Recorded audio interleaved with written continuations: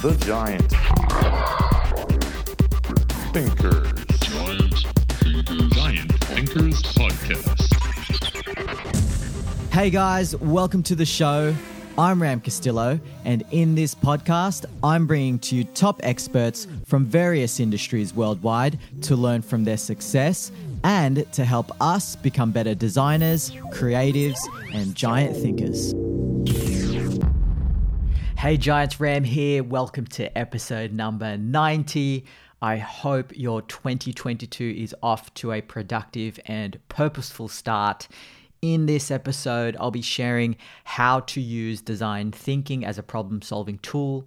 Before we begin, I invite you to follow me on Instagram if we aren't connected already. My handle is The Giant Thinker, as I share daily posts and stories on helping decision makers, business owners, and leaders get unstuck lightning fast through human-centered design methodologies, creative strategies, digital marketing, and branding. Just send me a DM. I'd love to hear from you as well. Once again, you can find me on my handle, The Giant Thinker. All right, let's get straight into it. I'll be speaking about design thinking as a problem-solving tool. You don't need to be a designer. In fact, it's better that you're not. It's both a philosophy and a tool that has served me and many of the most forward-thinking, innovative, and successful people that I've come to know and brands that I've come to help develop in the world. It's a philosophy of putting humans first at the heart and center of our decision-making. It's a philosophy in that solutions are constantly iterative. And it's a tool in a way that reverse engineers a desired outcome, informed decisions, putting people first. So if we explore this idea that wealthy people always find a way, then you might be thinking, yeah, of course, but it's easier said than done, Ram. So the part two to this is how. How do we find a way? So before I share this, it's 5 stages, okay? It's a 5-stage method of design thinking. We need to identify and acknowledge our baseline. We've got to ask this within ourselves, first and foremost. How ready and open are we to receive this? Do we currently operate from a place of solving problems, or do we actually add to the problem? Do we see obstacles all the time, or do we see opportunities? You see, the world is not in a shortage of problems. The world is in a shortage of problem solvers, action takers, explorers, leaders, diversity and inclusion connectors. And when we feel that friction within us, it's probably knocking at the door. What is your worldview that's being challenged? And is that current worldview going to get you to where you want to go? What is your current operating system? What are the current thoughts and beliefs that lead and govern your current behavior? Do any of those need to change? So I invite you to take whatever you need, as I'll be sharing a very practical method today. I'll dive into it now. And it's a universal design thinking method. I'll include some frameworks and tools as well. And it might help you design better products, services, businesses. It might even help you design your life. This is all applicable to anything to impact your wealth and well-being. So feel free to grab a pen and paper, a digital notepad if that's easier. I'll be running through this quite fast and the entire sequence with a decent amount of detail and examples so that you can cling on to practical examples to help connect the dots. So the Universal Design Thinking Framework follows this flow. There's an understanding phase, exploration phase, and then there's the materialization phase of that. But to break it down, as I said, there's 5 main phases, and these are the 5 that I'd like you to start to absorb. There's the empathy phase, so we empathize. There's the define phase, we define the problem. There's the ideate phase, so we come up with ideas. There's the prototype phase, where we start to bring an MVP or some type of minimum version to life. And then there's the test phase where we test it into the world. So I will pull this apart.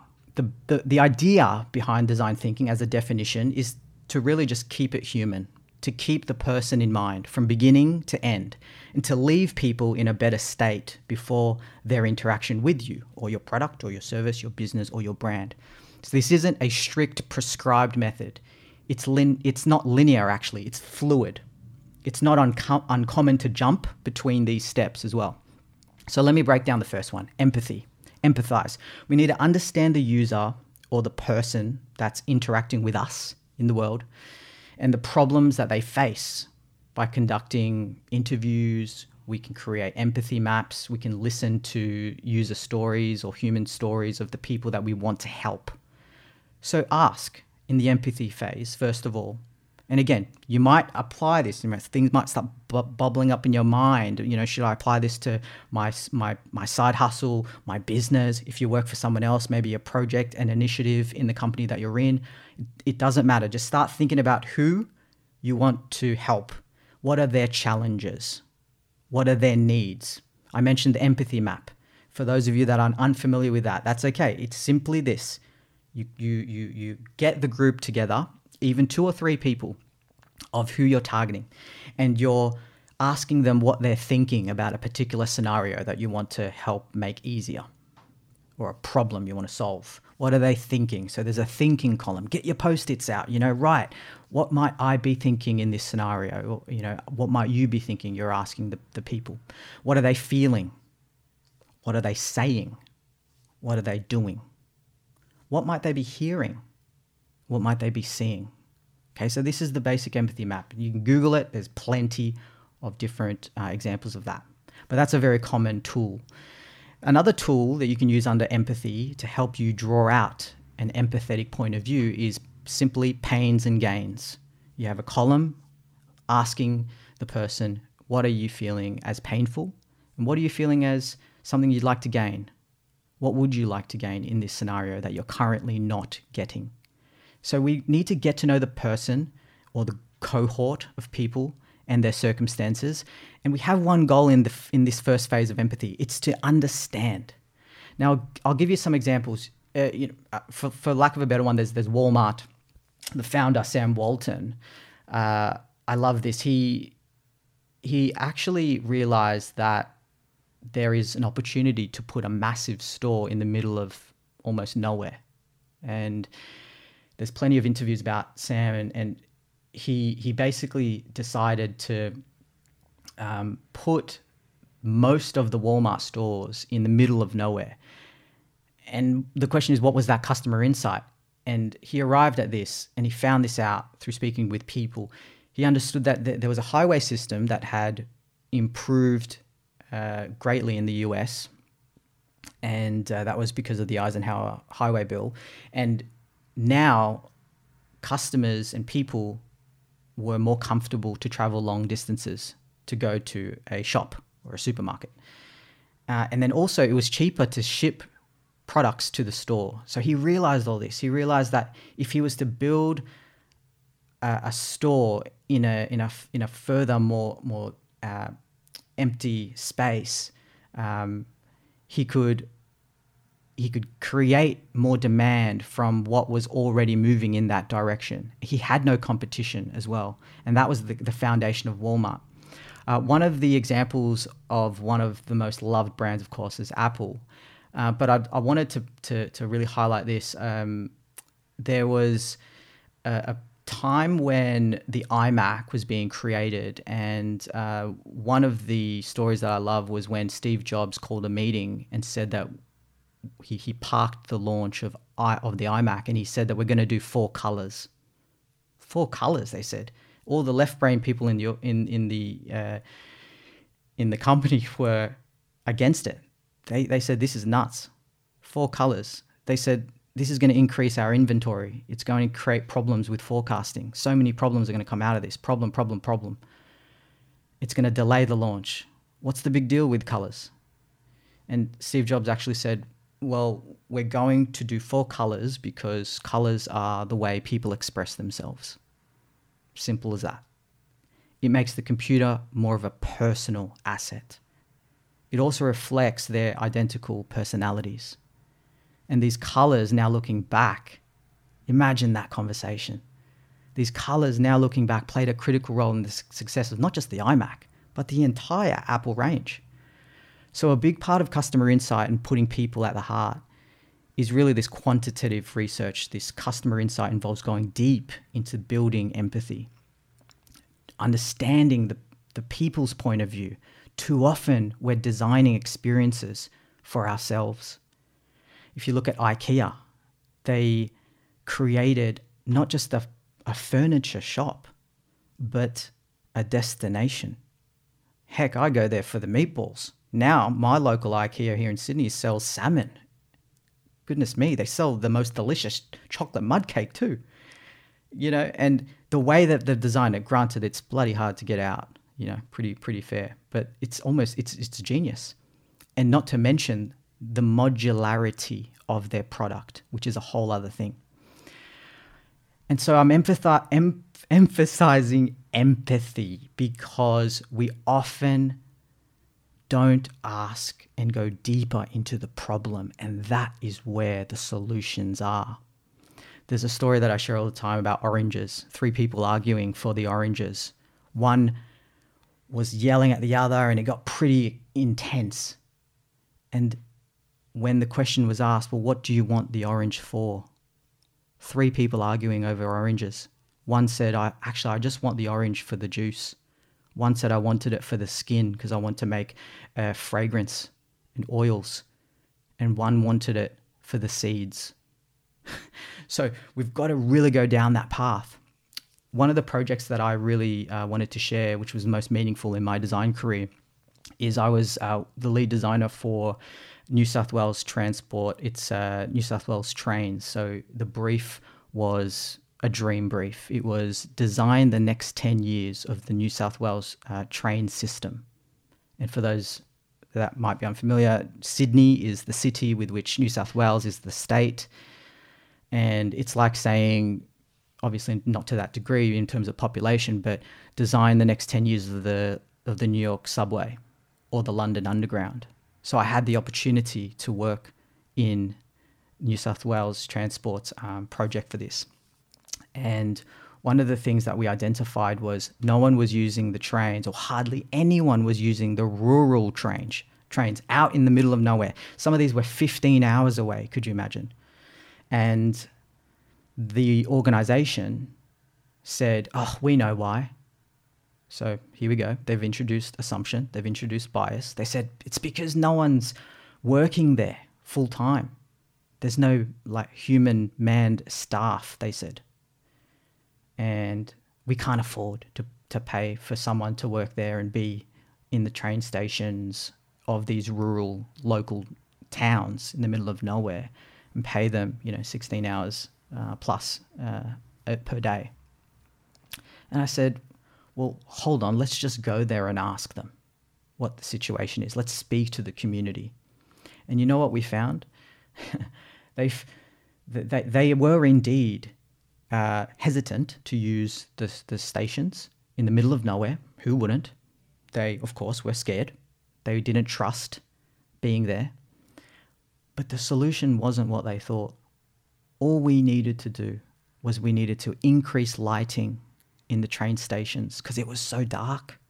And we needed to implement CCTV footage and a sign, a big ass sign that said 24-hour surveillance.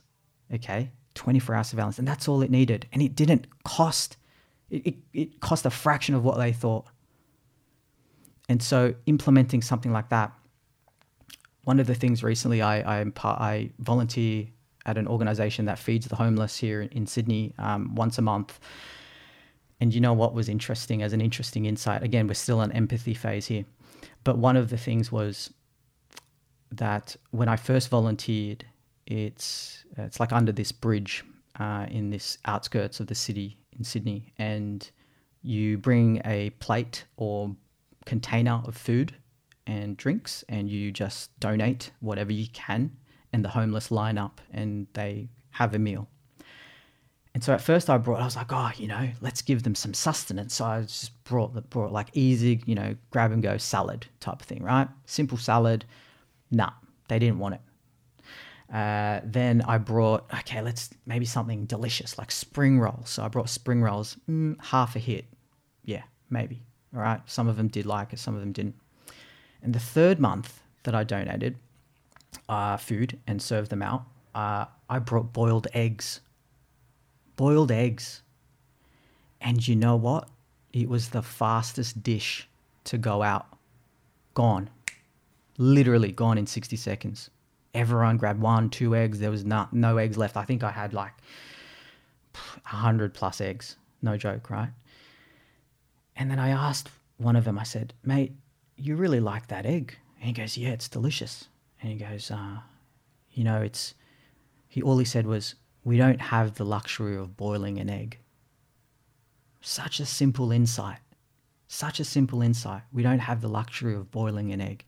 And from that point on, obviously, and this is just, I've given you some examples there. So I really want you to cling on to the importance of empathy, to really go deep into what are their challenges, what drives a person, what are their friction points, why do they want something and they currently can't get it. So we move on to the second phase, which is define. And we are basically organizing and analyzing this information that we got. We researched, we spoke to people. Okay, now we've got some research, we've got some data, qualitative, quantitative, we've got something. We've got what was said, we've noted down what the empathy map, thinking, feeling, doing, saying. Okay, cool, we've got all that. But now we need to create a problem statement. And you might have a few. So we need to score and we need to vote with yourself or your partner or your teammates. What is the most important problem to solve? So come up with problem statements. And what are our assumptions? And we're defining, what is the correlation and causation? What is critical right now? Prioritization is key to the define phase as well. And I have to say this, we need to prioritize human needs, or if it's a product, user needs, over business goals. And this is where sometimes it gets flipped around. It's all about the business. It's all about the bottom line. Well, no, because actually if you focus more on the person, what they need, it will impact your bottom line better. And so we really need to define. The third phase is ideate. So ideate is, as you know, we're creating ideas, we're conceptualizing, we're brainstorming. This is the brainstorming phase. And one of the key things here is don't hold back. Imagine a better world. Imagine your wackiest ideas. This is where, and of course we pull back. Even Airbnb, it comes to mind. They do an exercise where it's a design exercise where you ask, what does a 3-star, 4-star, 5-star service look like? Okay. And then usually we stop at 5, right? What does a 5-star service look like? But no, they encouraged their design team to go further. What does a 6-star look like? What does a 7? What is an 8? What is a 9? What is a 10? And granted, they pulled back. But one of the 7, 8 or 9 or 10, one of those high ones was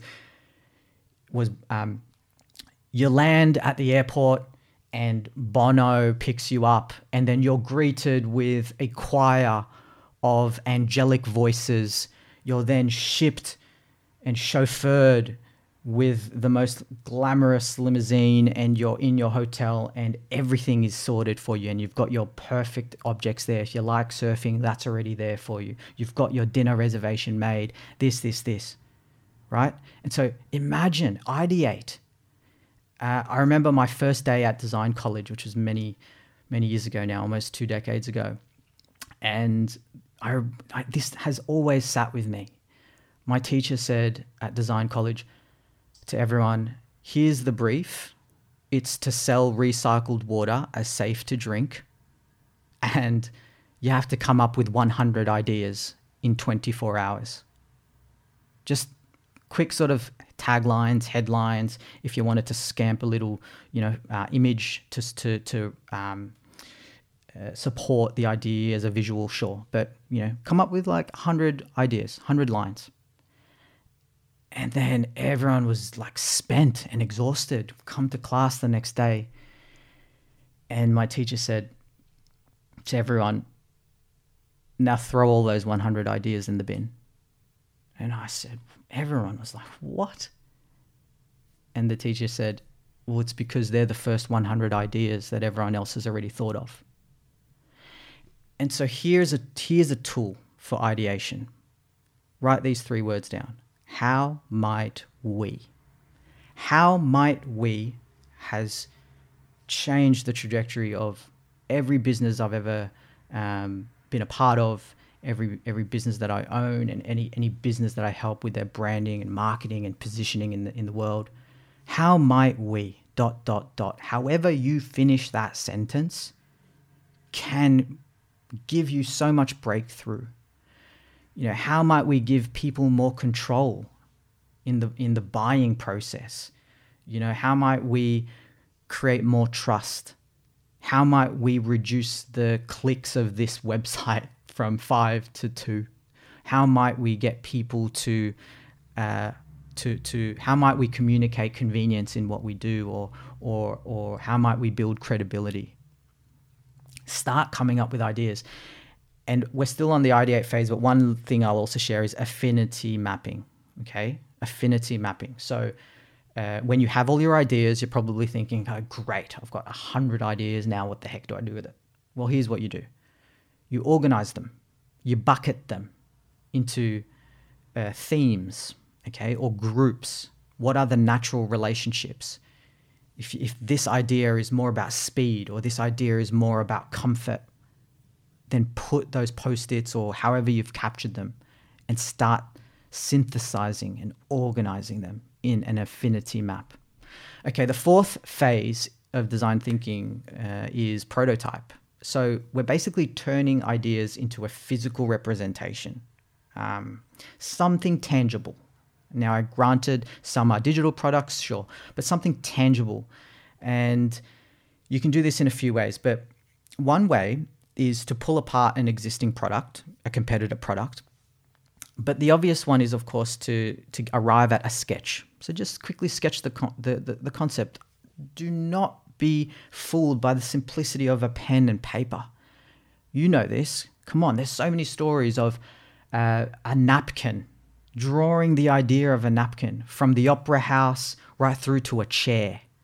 The greatest solutions have been from pen to napkin, for crying out loud. Sketch, okay? Sketch. Now you move on to maybe digitizing, or even at least mood boarding, okay? Start to really bring us into that world of how this might come to life. And again, not just product, but service, okay? You can hand make it if it is a physical product. Go to the local hardware store, build stuff, make stuff. In fact, it is so accessible now to, go on Upwork and pay someone $50 to do a 3D printing model and then send that out. 3D printing is a very cost-effective way. But what we want to arrive at, right, is a physical version. And of course, if it is a digital product, let's say, lots of people want to do education course, digital course, some online course of some type. Create a bit of a trailer. Just if you can't sell with a video or capture an email, for example, with an expression of interest, with a short 60 to 90 second video, in effect, that is actually a prototype as well. So there's so many ways you can apply this. The 5th and final is test. All right, we need to put the prototype in the hands of the user and determine whether the product has solved the problem at hand and reduced friction or frustration. Here's a few questions that will help you. Giants, I hope you're enjoying this special solo episode this far. I wanted to pop in briefly at the halfway point here to put a spotlight on a platform that I've come to love since its inception. As you know, I imagine a world with more generous leaders and courageous problem solvers. And that's why I'm so passionate about design thinking, especially helping design better businesses and helping creative entrepreneurs. And one of the platforms to help us achieve this is an all-in-one web dev platform specifically for businesses, entrepreneurs, and creatives to achieve your vision. It's with Wix. I invite you to take your business online with Wix, as they're the leading website creation platform that's got all the tools you need to create, manage, and grow your brand. Whether you're starting your online business or you've got a side hustle, you can design a site to showcase your brand that'll look great on any device. Join over 200 million people already using Wix's wide range of solutions to enhance their businesses, like ultra smart SEO tools designed to get you found on search engines, faster loading times to create outstanding user experiences, and payment solutions to help you boost your revenue. Plus, with enterprise-grade security built into every site, you know you're in safe hands. You can manage everything from one dashboard on desktop and mobile, so you can be available anywhere at any time, in the office, at home, or on the go. I encourage you to take a look for yourself, take it from me, have a peek if you haven't already, or you might have a while back and consider revisiting. I'm quietly confident you'll be pleasantly surprised. Head over to wix.com and create your website today. That's wix.com, and grab a website you're truly proud of and one that delivers the outcomes you actually need. Once again, that's wix.com. Let's now head back to this episode.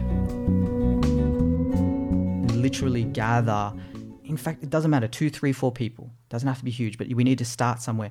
And here's what you're going to ask them. You're going to ask them what worked well, or what works well with what they're testing. Do this with your websites too. You know, this is hyper practical stuff, but what worked well? What didn't work well? What questions did they ask? What ideas did they suggest? You know, it's interesting. I coach a lot of business owners, and I sit on the advisory board for multiple companies, and one of them is a coffee chain here in Australia. And in the last board meeting, I said to them, you know, how are we going with increasing repeat customers? And they said, oh, look, we've been trying that card thing. I said, what's that card thing? Well, it's the loyalty card, the good old loyalty card with the stamping. And I said, okay, so where are we at with that? Okay, so it's the old coffee card. You buy 10, you stamp it when you buy 10 coffees, and then you get the 11th one free, right? It's very universal, very, very common. And then I said, well, let's test something else. So first we tested not getting a coffee for free. You get something better, like a bagel or a sandwich or something. That didn't really increase much uptake. So the uptake was about 34%. And we were wondering, why aren't people, they come here anyway, why aren't they getting their stamps? Some of them don't even stamp. They come, they just get their coffee and they don't want it. So what is it? And here's what we found, and here's what we arrived at with this concept, with this test, again, through this design thinking method. We changed the card from stamping 10 stamps to 12. Now you might be thinking, okay, there must be, how is that better? Well, here's what we did. We pre-stamped 2 as we gave them out. So we pre-stamped 2 of 12. Now, if you do the numbers, it's the exact same thing as handing out the 10. The stamping of 10 didn't work. What we did was we said, get 12 stamps and you'll get your 13th free, and we pre-stamped 2, right? So it's exactly the same, but we positioned it and presented it differently. And the insight and the hypothesis we arrived at was this, that people are more inclined to progress when they feel like they've already started.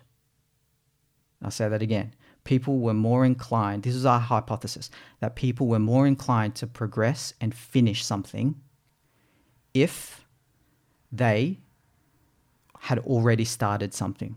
Now, in fact, IBM did this first.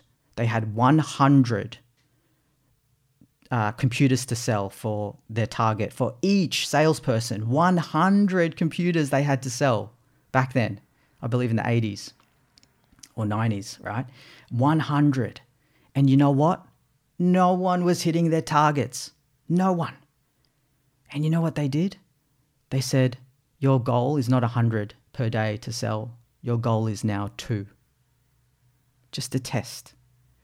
And they not only all hit their targets, they built confidence because they had achieved, they had started, they've gotten off the mark, they'd accomplished something which primed them to succeed.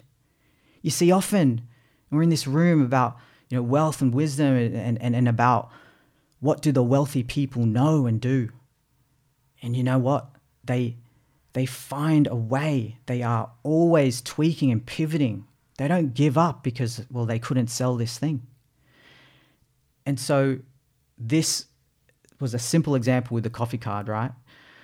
And we are in this test phase. And one other thing I'll share for the test phase, the final phase here is, and then I'll give some additional examples, but it's a card sorting technique. So again, I want to give you practical tools that you can use today. And one of them is also a card sorting tool where it's a research technique where you basically create a set of cards, okay, that represent a concept or an item. And you can use this in the test phase and just ask people to group the cards in a way that makes sense to them. All right. And you can run this in 3 ways. There's an open, there's a closed, or there's a hybrid. And open card sorting is when participants sort cards into categories that make sense to them and label each category themselves. Okay, that's the open card sorting. The closed card sorting is when participants sort cards into categories that you've given them. And a hybrid is a mix of both.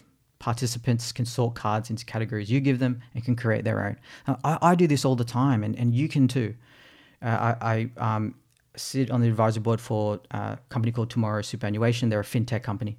And we were wanting to think of a creative way to label the investment packages. We wanted names like gemstones and rainforest blah or whatever it was.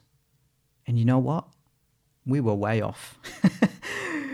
People didn't care about that. It was too abstract. And so this is my point. Get to the testing very quickly. And I'll say that again, right? So we've gone from empathy, we're getting to know and understanding the user, understanding their worldview, understanding their friction points, their challenges. What do they want? What are they seeking? We then define, we've got a problem statement. We arrive at prioritizing the most critical goals. We then move into ideation. So we start brainstorming a variety of possible solutions and evaluate each one. How might we ... is what I shared as a wonderful lead-in statement that you can explore. Prototype, it's basically turning it into a physical representation, at the very least, a sketch, okay? It's plain and simple, a mood board, a slide that describes it. And then the 5th phase of the design thinking process is test. So we put that prototype, and again, if it is a slide, put it in front of people straight away. Ask them like, what do you think of this? What's good about it? Does this pull you or push you away? And you can even have a bunch of slides. This is very common too. It's association imagery. So you can have two images of adventure. One is out in the bush, in the wilderness. Another is in beautiful blue ocean water. Wow. Both are adventurous. Ask people, how do you define adventure? Is it this or that? This or that is another wonderful tool that you can use in the design thinking process. So I'm just going to share you a few other products. I'm going to zip through them, products and services. There's this woman, she created this group. It's called the Empowerment Plan, and she turned it into a business. All right. Empowerment Plan. You have to look at it. I use this as an example case study because it's so powerful. They basically solved a few problems in I think it was the Detroit area. And they wanted to resolve this problem of homeless women, specifically homeless women who have been abused and who have, had fallen into poverty and addiction and all those things which made them difficult to get hired. So what she did was twofold. She created a product and a system to employ them. The product was sleeping bags that turned into a jacket and a jacket that turned into a sleeping bag. All right, so it kept them warm through the day, but then it also zipped and innovatively turned into a sleeping bag. Check it out, the empowerment plan. And guess who she gets to make them? The homeless women who wear them and who use them. It's a wonderful initiative, and this is the power of design thinking. I have had the fortune of speaking at Herman Miller. We all know Herman Miller as one of the most renowned furniture companies. They've made the Chase lounge chair, the Marshmallow sofa, a whole bunch of different products. When I spoke at Herman Miller, I was invited to have lunch with the vice president. His name escapes me right now, but it was a while ago, and he said to me, have lunch with me and let's talk, right? So I said, wow, you've designed so many things even before Herman Miller. Gary Smith, there you go, his name's come to me, Gary Smith. He was previously the design director at Hasbro. He designed G.I. Joe, Mr. Potato Head, My Little Pony. He literally, going back to the napkin and the pen, he literally drew them in front of me and how he created it. And now he's at Herman Miller and has been for many years now. And then he said to me this. He said, Ram, do you know what we do here at Herman Miller? And I said, oh, you make some pretty awesome furniture. And he said, no, we don't just make furniture. He said, we create life. And I said, whoa, what do you mean? And he said, people know us for chairs, but we don't just make chairs, Ram, he said. He said, what does the chair do? And then I said, fill me in, enlighten me, right? He brought me to this place and he described the chair so profoundly that you couldn't help but understand and see the chair differently and the appreciation of what it does. He basically said something along the lines of, when you sit on a chair, it helps relax you after a long day. It brings you recovery from the stress of your lower back. You're able to breathe a little more. You're able to relax that little more so that you can show up for your family, your friends. You're in a place that gives you life. And I was like, mate, that was incredible. But he described a product, and that is why Herman Miller are so successful, to be able to dissect and dilute down to that empathetic point of view. He went on to describe a fork, and I'm like, oh my God, a fork. Okay, here we go. Give it to me. He said, Ram, do you know the most ingenious thing about a fork? I go, I don't know, you can stab like steak or like whatever you're eating and not cut yourself. And he goes, partly, but he said, when you put a fork down, it's the tool to eat hygienically. And it never occurred to me. And he's speaking to me. I'm a designer, and he's speaking to me about this, and it's just blowing my mind. And if you now look at a fork as something that curves out, doesn't touch the table, again, that insight came from somewhere. Now, this quote has been done to death. It's by Orrin Harari, and it's, the electric light didn't come from the continuous improvement of the candle. Now, I'm a bit iffy about that because it's partly true and partly not. But the point is that the electric light, sure, didn't come from the continuous improvement of the candle entirely. I think it did, obviously, with knowing about, bringing fire into the world and then using tools to spark a flint, and then it developed further and further. But the point is that the electric light came from the iteration of what the candle provided. It provided light.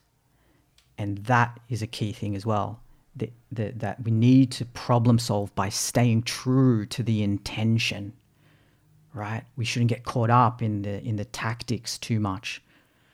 There's always another way. In fact, if you look at HelloFresh, I've been trying HelloFresh right during the pandemic. For those of you that don't know HelloFresh, it's basically a meal, a grocery packed meal cooking kit. All right, you cook your own meals. And one of the things that I loved from it was that, wow, they found something so like an insight of even shopping and then quantifying it so you don't even have to think about the quantity. And it's for people in that gap who still want to cook, but who didn't want to shop, you know? And there's so many examples. A friend of mine has released a product where it's a soap cube because he found out that soap is actually over 90% water. And we used so much plastic in the packaging of soap. And he created these dense soap cubes, and you just add your own water and you reuse your existing bottles. There's so many examples. You know, Shopify, the wonderful e-commerce platform that anyone can now sell online easily without having to know the coding side of it. Shopify was created from a snowboard because the founders actually wanted to sell their snowboards. They actually wanted to support their snowboarding business.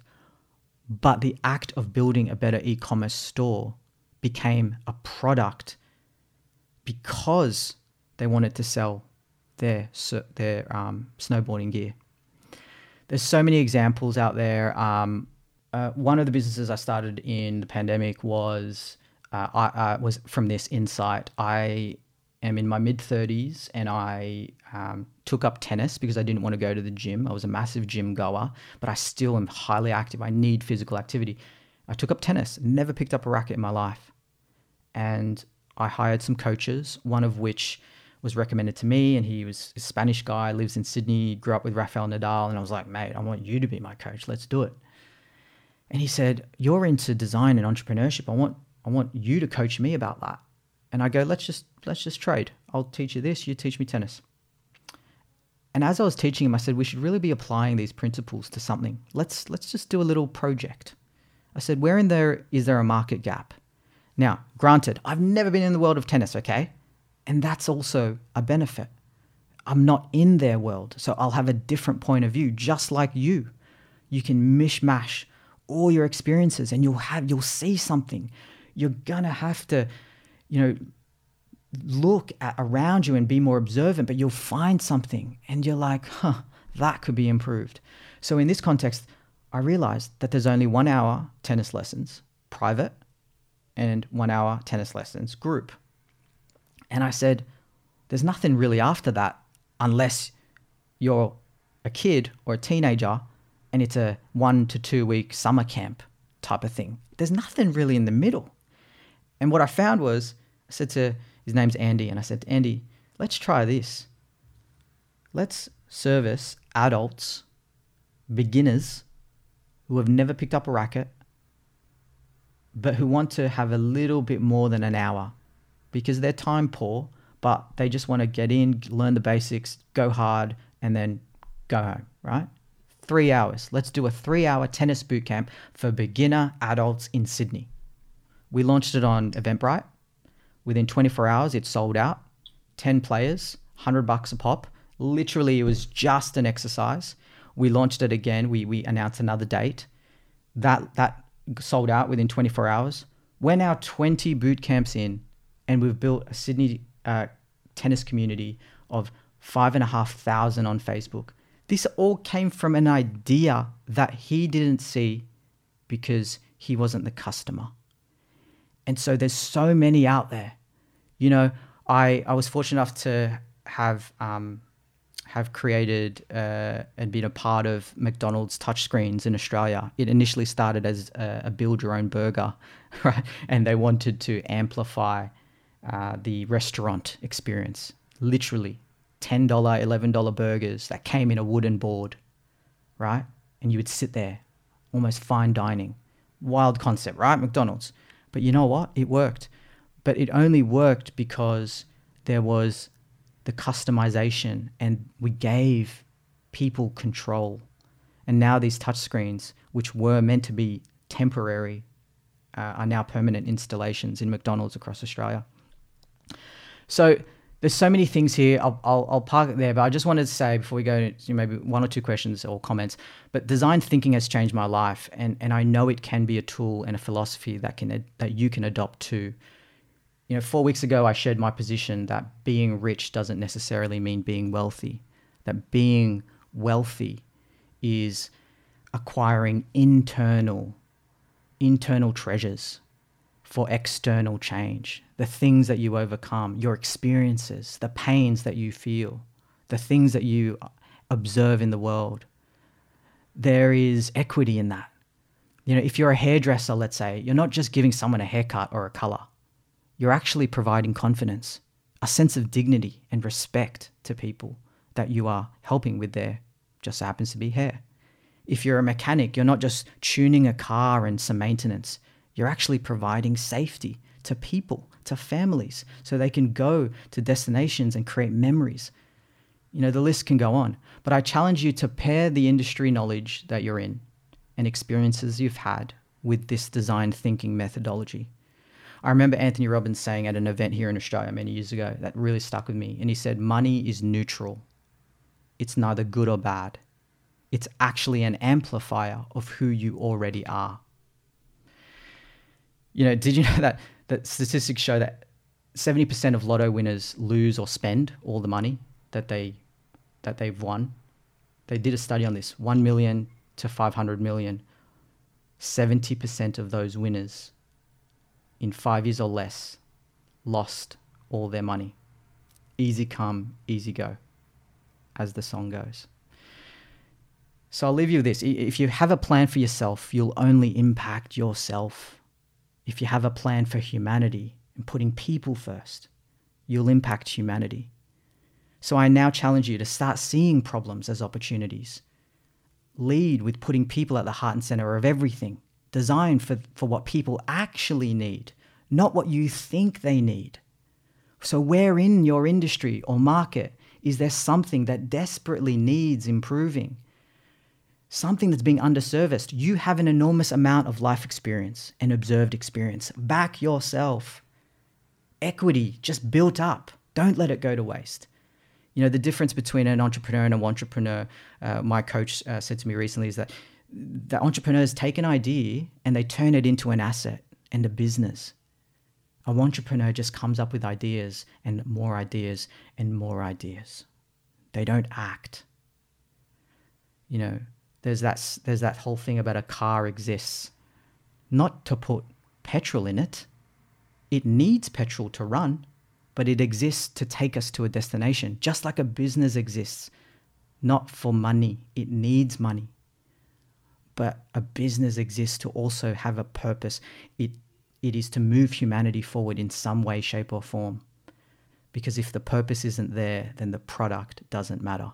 Thank you for listening, dear Giants. I'm so grateful that you've spent this time tuning into this special episode, a topic that, as you heard, I am incredibly passionate about. There's a few more solo episodes coming from me this month. If you're enjoying these, one massive way that helps keep the show going is leaving an iTunes review. If you head to giantthinkers.com/podcast review, it'll take you straight to it. I read and appreciate every single one, and it helps get the show in front of more people who may need these stories and insights from our world-class guests and things I've learned along the way. A little teaser for the next solo episode, I'll be sharing about the law of singularity and how you can apply that to your propositions and messaging moving forward. Subscribe to the show on your preferred podcast app. That might be Apple Podcasts, Spotify, or others, and you'll be notified as soon as it goes live next week. For any questions regarding the podcast or anything at all, the best way to reach me is on Instagram. Send me a message via my handle, The Giant Thinker.